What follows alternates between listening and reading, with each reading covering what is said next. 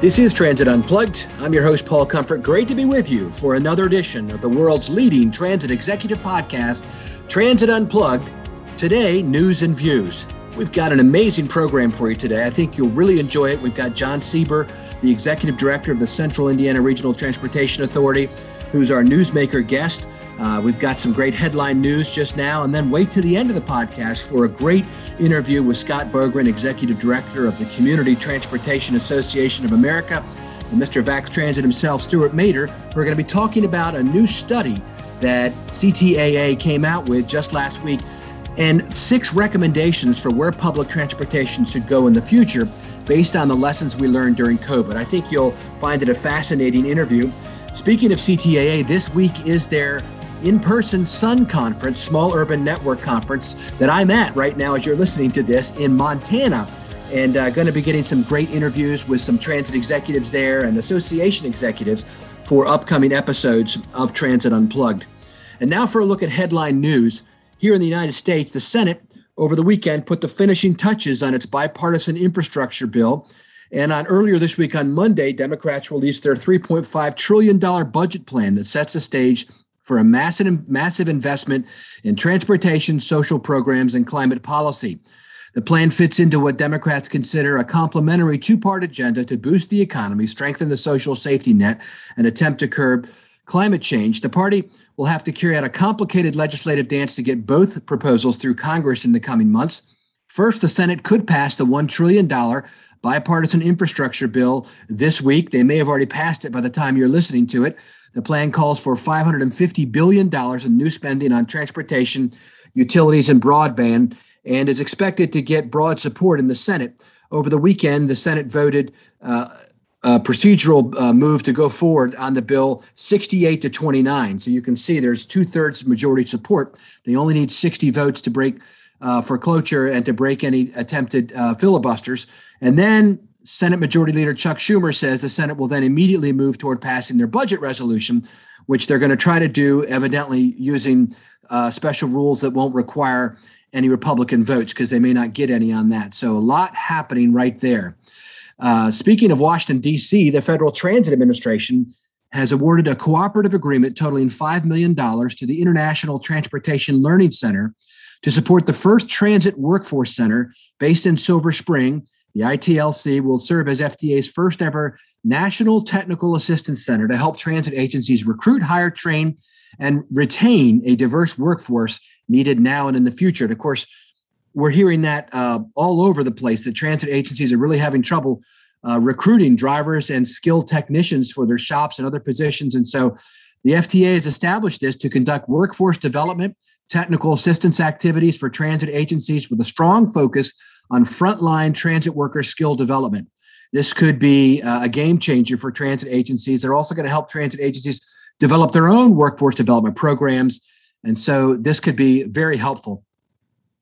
Jumping across this overseas now, in the nation of France, you may have heard there's been a number of big protests over the last 3 weekends. One of the reasons for that is that France is taking a very strong stance on vaccinations.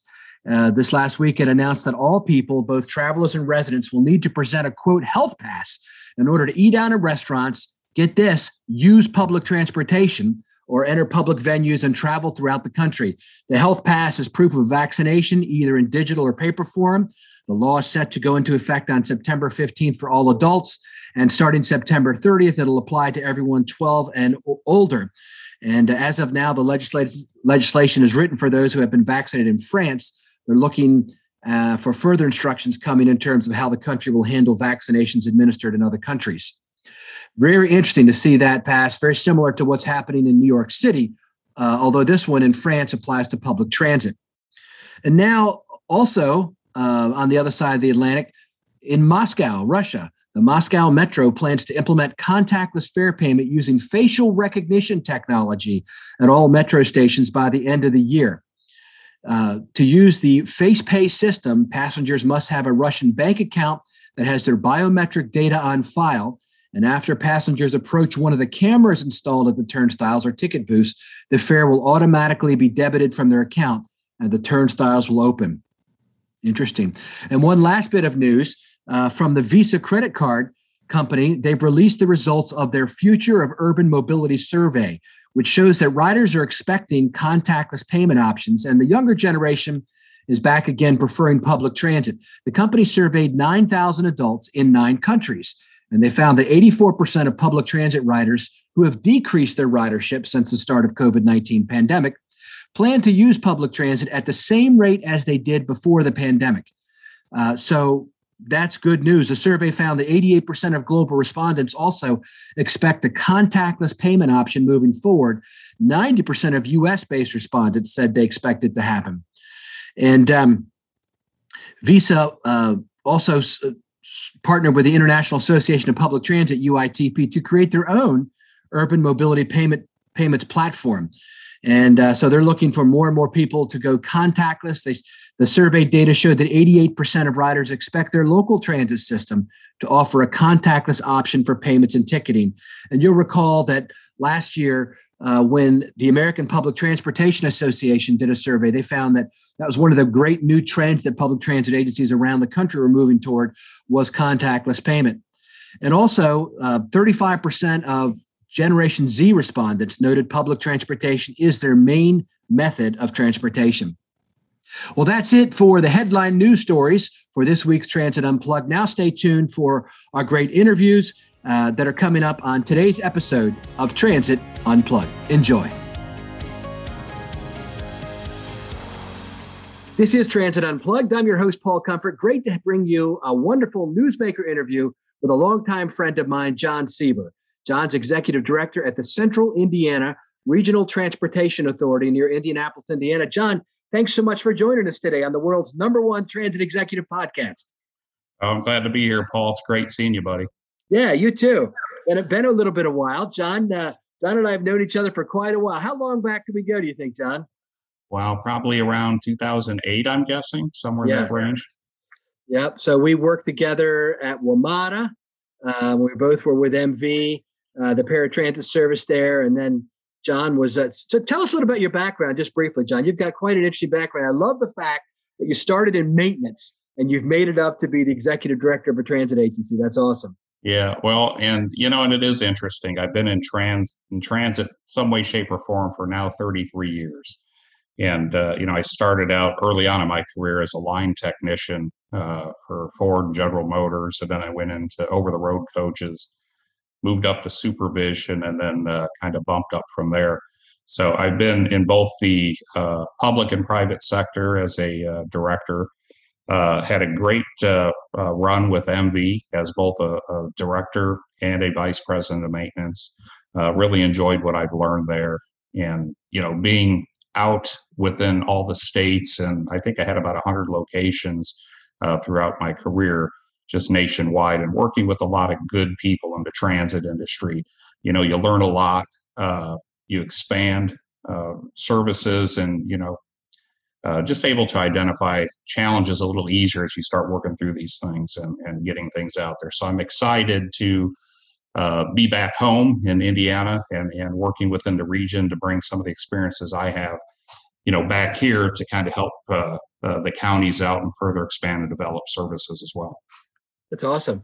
One of the things that I always thought was wild about you was how that you, like when we were in Washington, you would fly in. I mean, you lived in Indiana, but you would fly, like, what would you do? You'd come out for a couple of weeks, then go back for a few days, that kind of a thing?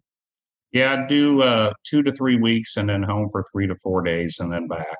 And, and throughout my career, there's been, times I've been like in New York. And if you got a new project and different things, there was times I was on the ground for up to 4 months straight without being home.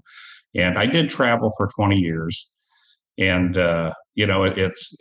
it's great. Like I said, when you're working with good people and, you're going to a location and it kind of makes it easier. But, home life isn't as fun because you miss out on a lot of things. So people, they're always used to tell me, oh, you get to travel, you get to see places. And it's like, I get to see hotels and transit authorities, that's my life. So, yeah. Well, speaking of family, you just had a big event. Your daughter graduated with her master's. That's awesome. Yeah, my youngest, she graduated 2 weekends ago with her master's degree. We're very proud of her. Hey, so tell us about the transition now. How long have you been here at the Central Indiana Transportation Authority. How long has that been? About a year? No, well, close. Yeah, I started last September, so I guess we Okay. are Yeah, getting almost about a closer. year. Yeah. What made you make the transition from, over 30 years really as a maintenance, started out as a technician, worked your way up into management and then into senior management? Was it just the opportunity to work from home now or? Well, I think it was a couple things, and even with my days on the road with MV on the more of the maintenance side, I mean, you're doing, I did a lot of complete, I think 55 project startups where I led those projects, and it was more than maintenance. I mean, I Sure. always was involved in operations and assisting and helping, and between writing policies and between dispatch and maintenance and trying to make sure things were paired together. I think working with some good people out there yourself, I can name several, just learning some skills and some positives. And I think I was able to go a little bit beyond maintenance and help some of these locations out. There was times I did sit in kind of in more of a GM role and helping out, trying to carry some things through. So I think that resonated over into what I'm currently doing. And when I interviewed here, it was about 3 different interviews with the board, and I think there were 78 candidates. Wow. So we went through all that, and they chose me. So again, I'm very very proud of that effort, and we're continuing to progress here, and the board's very happy. So Yeah, one of the reasons I wanted to have you on the show is not just because you're one of the good guys and one of the best guys I know in the business, but also I think the agency you head is very unique. And in times like now, coming out of COVID, hopefully, people are looking at different models and how they run their transit services. It really has been a Simon Sinek why moment. Why are we doing? And then once you right. figure out why, then you can figure out what it is. So tell us what it is you all do there, because it's very unique, I think. Yeah, it is. And, for a transit authority, the name, I guess, is kind of misleading to a degree, but, we were developed around 2004 as kind of a go-between between 10 different counties and helping to pair services and go beyond that county border, if you will. So there's a lot of things we do, a lot of programs we have, in place. We do a lot of ride share work with our outreach team. So a lot of this is, we have a database where we sign people up. We coordinate carpooling events, bike share events where we're coordinating people and routes, trying to get them to work, and van pools as well, which is a huge event. We just signed up this month, starting in August, 18 new van pools, which we're very excited about. And again, those are getting people across multiple counties. And again, we're reducing that carbon footprint. We're improving efficiencies, and of You're course, getting people the reducing jobs, costs. right? Yeah, absolutely. Yeah. So those are some big things. We do workforce connectors, which is where our service, where we bid out and contract out services where a transit authority service will end. We continue from that endpoint, if you will, going into another county to bring Okay. people across county into like big box warehouse districts and things for employment. And that is continuing to thrive and grow. We actually have 5 new routes in development right now that we've been working on. So that's an exciting time for us.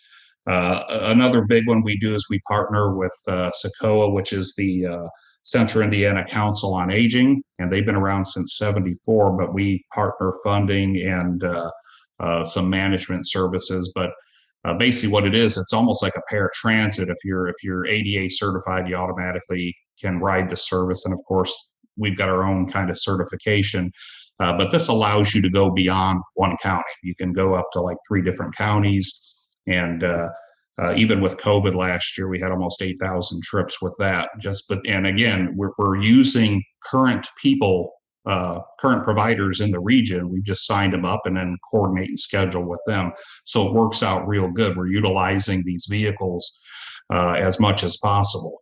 So we're reducing deadhead. We're reducing wasted time, vehicles being down, those kind of things, and really utilizing the fleets as much as possible. I love the fact that you are doing a regional approach. So many transit agencies really just serve their city or their county, but you've got this multiple county or 10 counties in central Indiana that you're overseeing. Yeah, it's great. My board, I couldn't be happier with. We have 16 board members, and we have two governor appointees, a couple mayor appointees, and various different county appointees. But everybody from every county is represented fairly in that. We have breakout sessions, a variety of different things. It's very informative, and I couldn't ask for a better board. I'm very happy with them. So what's in the vision for the future of your agency and the services you're providing?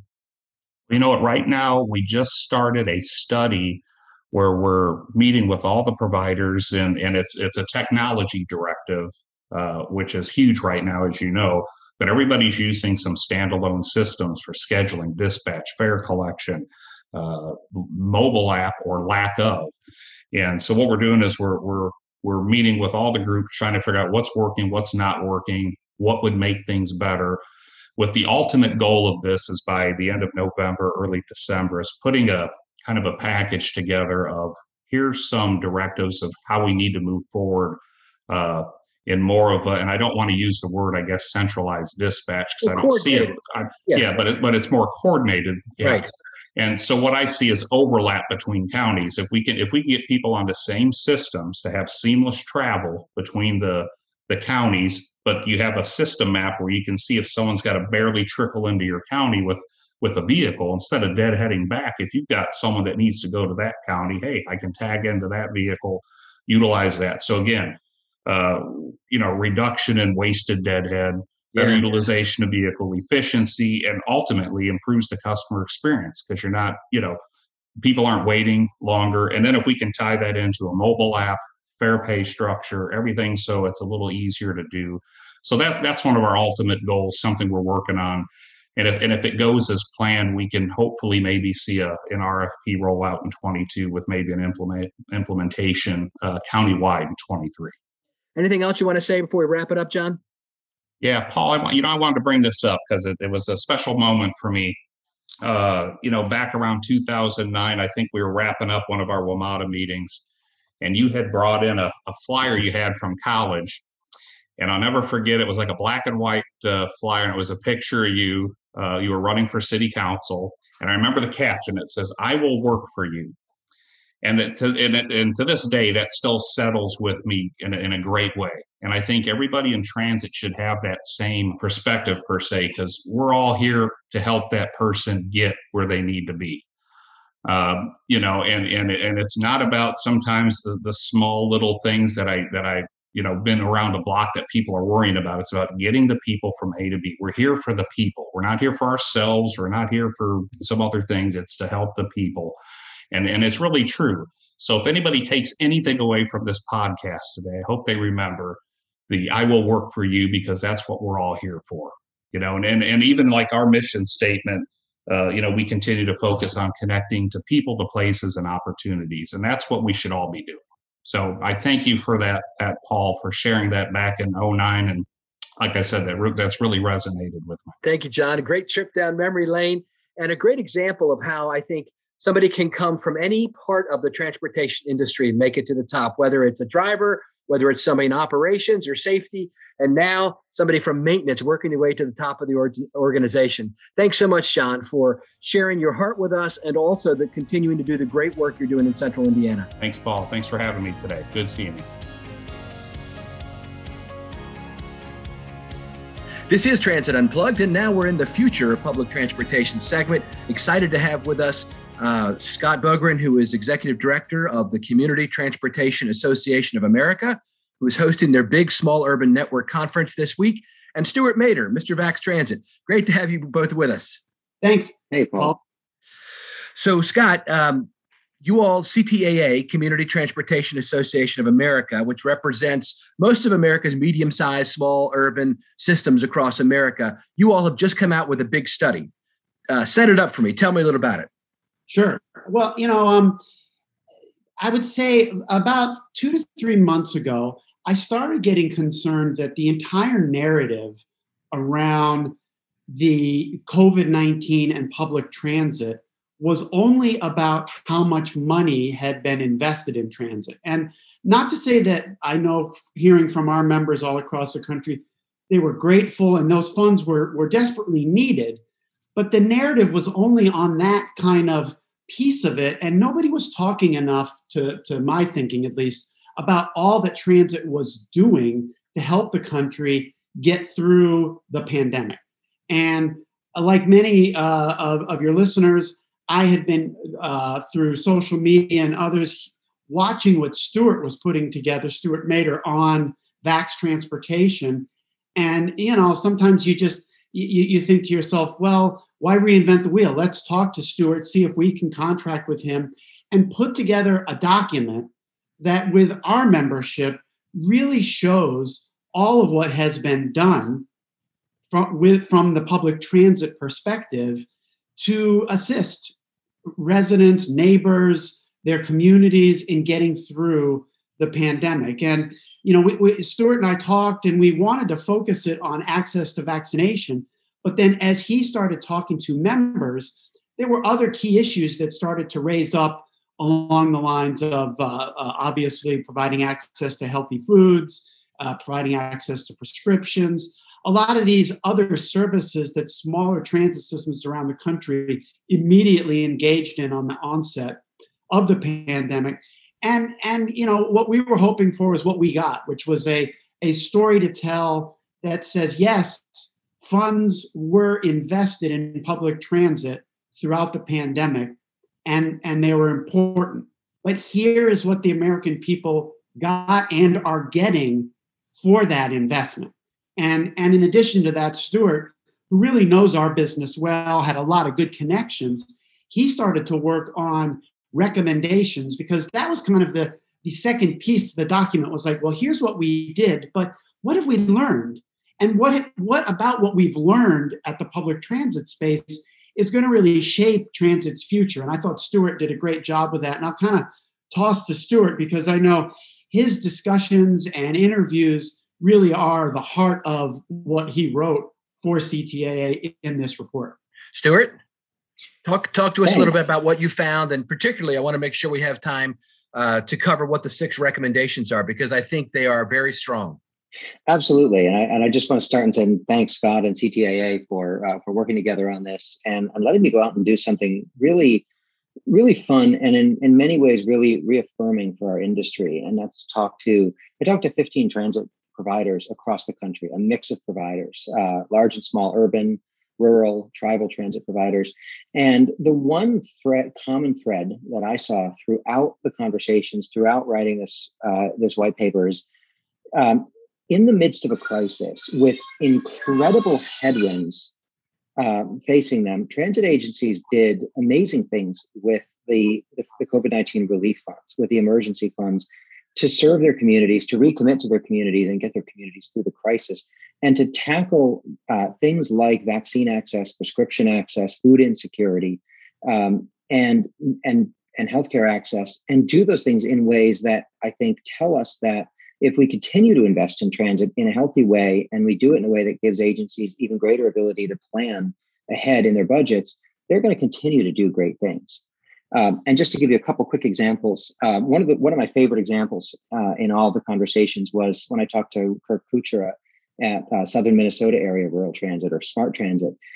He told me about the work they did in the community with Hormel Foods. So in Austin, Minnesota, in downtown Austin, there's the Spam Museum, which Hormel Foods runs that, and it's a tourist attraction. They unfortunately had to shut down because of the pandemic. But what they did is Hormel paid a number of businesses, to food prep businesses, restaurants, delis, and so forth, to prepare meals, hundreds of meals a day, to keep those businesses in operation during the pandemic, to help the community. And then what those businesses did is they prepared meals, they dropped them off at the Spam Museum, and then Smart brought their buses to the Spam Museum. Volunteers loaded them up. They worked with the United Way, and volunteers loaded up those Smart buses, and then they went out in the community and they delivered meals. It's a wonderful example of, it's a public-private partnership. It's a wonderful example of transit turning on a dime and repurposing their vehicles to make sure that people were fed during the pandemic. And it was a wonderful way to keep the transit system moving, keep the frontline workers employed and moving. And there are examples like that from across the country. And where do you think we head now, Stuart? That, I mean, we've covered that, as you know, Scott and I and others have covered that extensively. And I think it's been shown that transit really stepped up during the pandemic and showed its worth and value. I think the federal policymakers caught wind of it. And that's why they've realized that public transportation is not just a local responsibility. It's a national mandate that really we need federal involvement in a much bigger way on the operating dollars. And I think they've said that. Let's point to the future now in these last remaining minutes. Tell us what the recommendations are that you've come out with, because as I mentioned, I think they're really strong and point the way for public transit to remain not only relevant, but even more than that. It shows our criticality to the community. Sure. So one of the biggest ones is to make public health a new focus area for transit. What we learned from vaccine access, from prescription drug access, healthcare and access and so forth during the pandemic is this is a major focus area and can be a major focus area and growth area for transit. It's already happening and it can grow from here. And that's important because traditionally, so to speak, there's a lot of emphasis on talking about transit as a vehicle to jobs, as commuter. Right. Serving a commuter function. But transit does and can play an even greater role in healthcare access. And that really matters, especially for underserved communities. It matters, especially in moments of crisis. And if transit can do so well as agencies did in the moment of crisis, just imagine what they can do in times that aren't, where they're not facing those same headwinds and they're able to really look at their service, plan things out, build partnerships with healthcare providers. That was another big one that I heard from agencies across the country. Heard that from Laura Kaprowski at TARTA in Toledo. They're really deepening their partnerships with large hospitals, employers in the region. So that's a really important one. Another one is when you look at fair payment, continuing to build equity and into fair payment. And there's agencies are taking different approaches on this. Some are looking at going to what's called zero fare or fare free. Robbie Mackinnon talked a lot about that out in Kansas City. And that's, Brandon Polisicchio in Dayton, Greater Dayton RTA. They're moving from to their TAP payment system, and they did something really, really nice. As people got vaccinated, they offered an incentive. You get 30 days worth of free transit rides on your TAP card if you got your vaccination. And what's great about that is it's a twin benefit. There's the public health benefit of getting people vaccinated, and then there's the customer experience benefit of giving people the ability to use their new fair payment system, which is simpler and easier to use, and giving people an incentive to be on transit. And so more of that, I think we're going to see more of that happening. And that's really critical. And then, so one of the other really critical recommendations is around federal support for transit, and evolving and rethinking that in ways that are really, I think, persistent and sustainable over the long term. And one of the things that I heard from agencies across the board is how valuable the support was from FTA and from USDOT, helping to get funds, federal funding for operations, allocating that funding quickly. The FTA published a comprehensive FAQ that really answered A to Z questions from transit agencies on how they could use the federal funding, what programs were eligible, what pandemic programs and responses could be funded with federal funding. And that's really critical because that helped agencies move quickly. There was a strong desire among the agencies I talked to be able to adapt quickly, do things to serve their communities, and be able to respond to requests locally, build partnerships, and to have the backing at the federal level from FTA and DOT to do those things, and to know that they had funds to do those things made all the difference in the world. And so, going forward, I think there's a lot from that I think can be translated into thinking about both the funding of agencies going forward, and we're certainly watching that closely with all the movement in Congress right now with legislation, and also on the regulatory and rules side for agencies. There's lots of good stuff that happened during the pandemic that there's I think an appetite among agencies to see that continue in ways that make sense going forward. And then another really important recommendation is around hiring and career development. One of the big challenges that agencies have faced in recent years is competition, whether it's from industries that are pulling away drivers with commercial driver's licenses, CDLs, to go into things like package delivery, or the attractiveness as it somewhat of the gig economy. It's easy to just jump in your car and go drive for one of the ride-hailing services. And I think the reality is that for transit, it's a gateway. A job in transit has long been a gateway to the middle class for many Americans.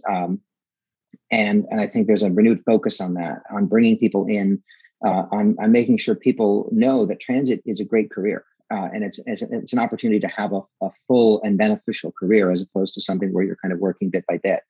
And so there's a heavy focus on that hiring among agencies. And I think one of the things that I think, so Ryan Brumfield at North Carolina DOT, when we talked, one of the things he brought up was the notion of having a national salary study to help transit agencies hire more competitively, to really be able to be as competitive as possible in a tight, demanding, dynamic labor market. So that's important too. And then another one, the fifth recommendation is around routes and service, redesigning routes, running more frequent service. To the point about essential workers and essential riders, Scott made a great point about this pandemic has shown us who our core riders are, who uses the service and needs the service the most. And now the opportunity is there for agencies, and some have already begun to do this, to look at realigning and redesigning service to make sure that core customers, those people, especially who never stopped riding during the pandemic, have the best possible service so that they can get to school, to work, to shopping, and to family and friends, and every one of their life needs, and have transit be able to really support that in the most optimal ways possible. Had a really good conversation with Greg Jordan of the Greater Portland Metro. They've done some really interesting work with their agencies in the Greater Portland region. They've formed a partnership called Transit Together. And they built a map to show everybody where you could go to get vaccines and how transit could get you there. And that's part of a larger collaboration project to make transit throughout the Greater Portland region more seamless. They started to work on this before the pandemic, and the pandemic really accelerated that work. And that's happening in agencies and regions all around the country. And then that comes to the last recommendation, which is around demand response, expanding demand response services.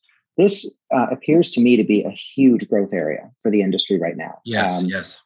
Agencies are across the country are piloting, are testing, are rolling out demand responsive services that I think really this is a major opportunity, I think, to, if you think about the argument of can transit provide coverage, versus can they provide frequency? If you're looking at everything through a fixed route lens, sometimes it feels like there's a dichotomy there. You can either run more routes in more areas with lower frequency, or you can run fewer routes and higher frequency. What demand response really does is it creates an opportunity to do both, to take the highest demand areas, the areas where you've got the most need for fixed route service, for frequent service, and run the most frequent service that meets customer needs and helps grow transit use and support really good frequent mobility. And then to take demand response and put it in areas where there's emerging opportunity, emerging need for transit, but there isn't enough yet to support a fixed route, bus service, and begin to build service in those areas. And what's great about demand response is it can do two things. It can stimulate service potentially to a point where you switch over and you run a fixed route service. But in areas where you might never have the demand for a fixed route service, on-demand gives you the ability to put transit in an area and give people a service that can have a really great customer experience and give them mobility and access and connections and allow them to access the larger network. And so I think we're going to see a lot more growth in that on-demand in the months and years to come. And I think that's going to become a really important focus area for studying how well this works for the industry, modeling out what agencies can do and how others can learn from that, and then looking at innovative funding models for it. Yeah, I agree with you 100%, Stuart. I think mobility on demand, microtransit, whatever you want to call it, is the growth area for us now. And it also, in this era of changing the routes to more frequent, like you were suggesting earlier, heavier use routes, some people may actually move routes off of some areas where there wasn't enough demand to continue that route. There might have been demand pre-COVID, but there isn't now, et cetera.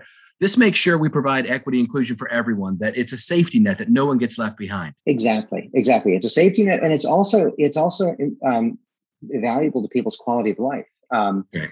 Out in Eastern Oklahoma, I talked to Michael Lynn at Cherokee Nation Transit, and they're working together with their partners. They've rolled out a new on-demand service that serves a number of rural counties in Eastern Oklahoma.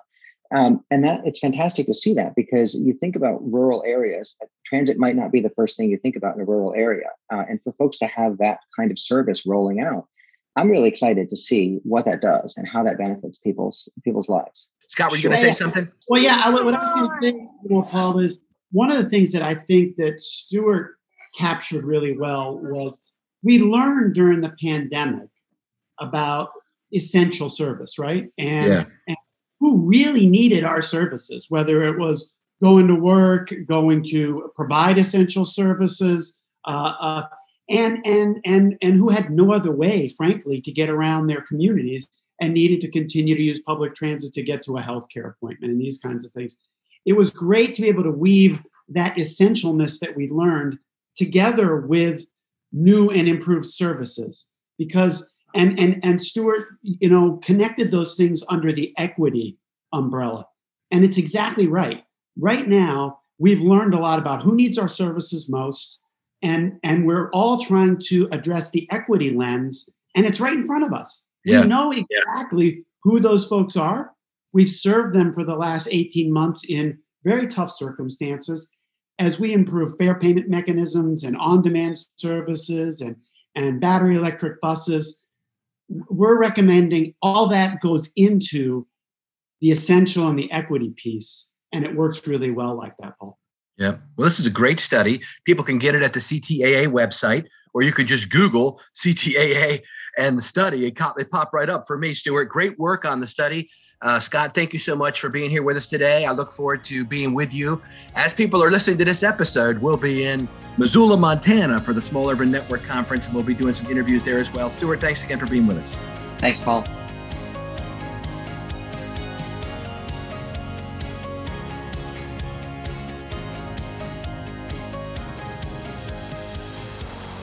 Thank you for listening to this week's Transit Unplugged News and Views. I hope you enjoyed it. Thank you to our guests, John Seber, Stuart Mader, and Scott Berggren for their fantastic interviews.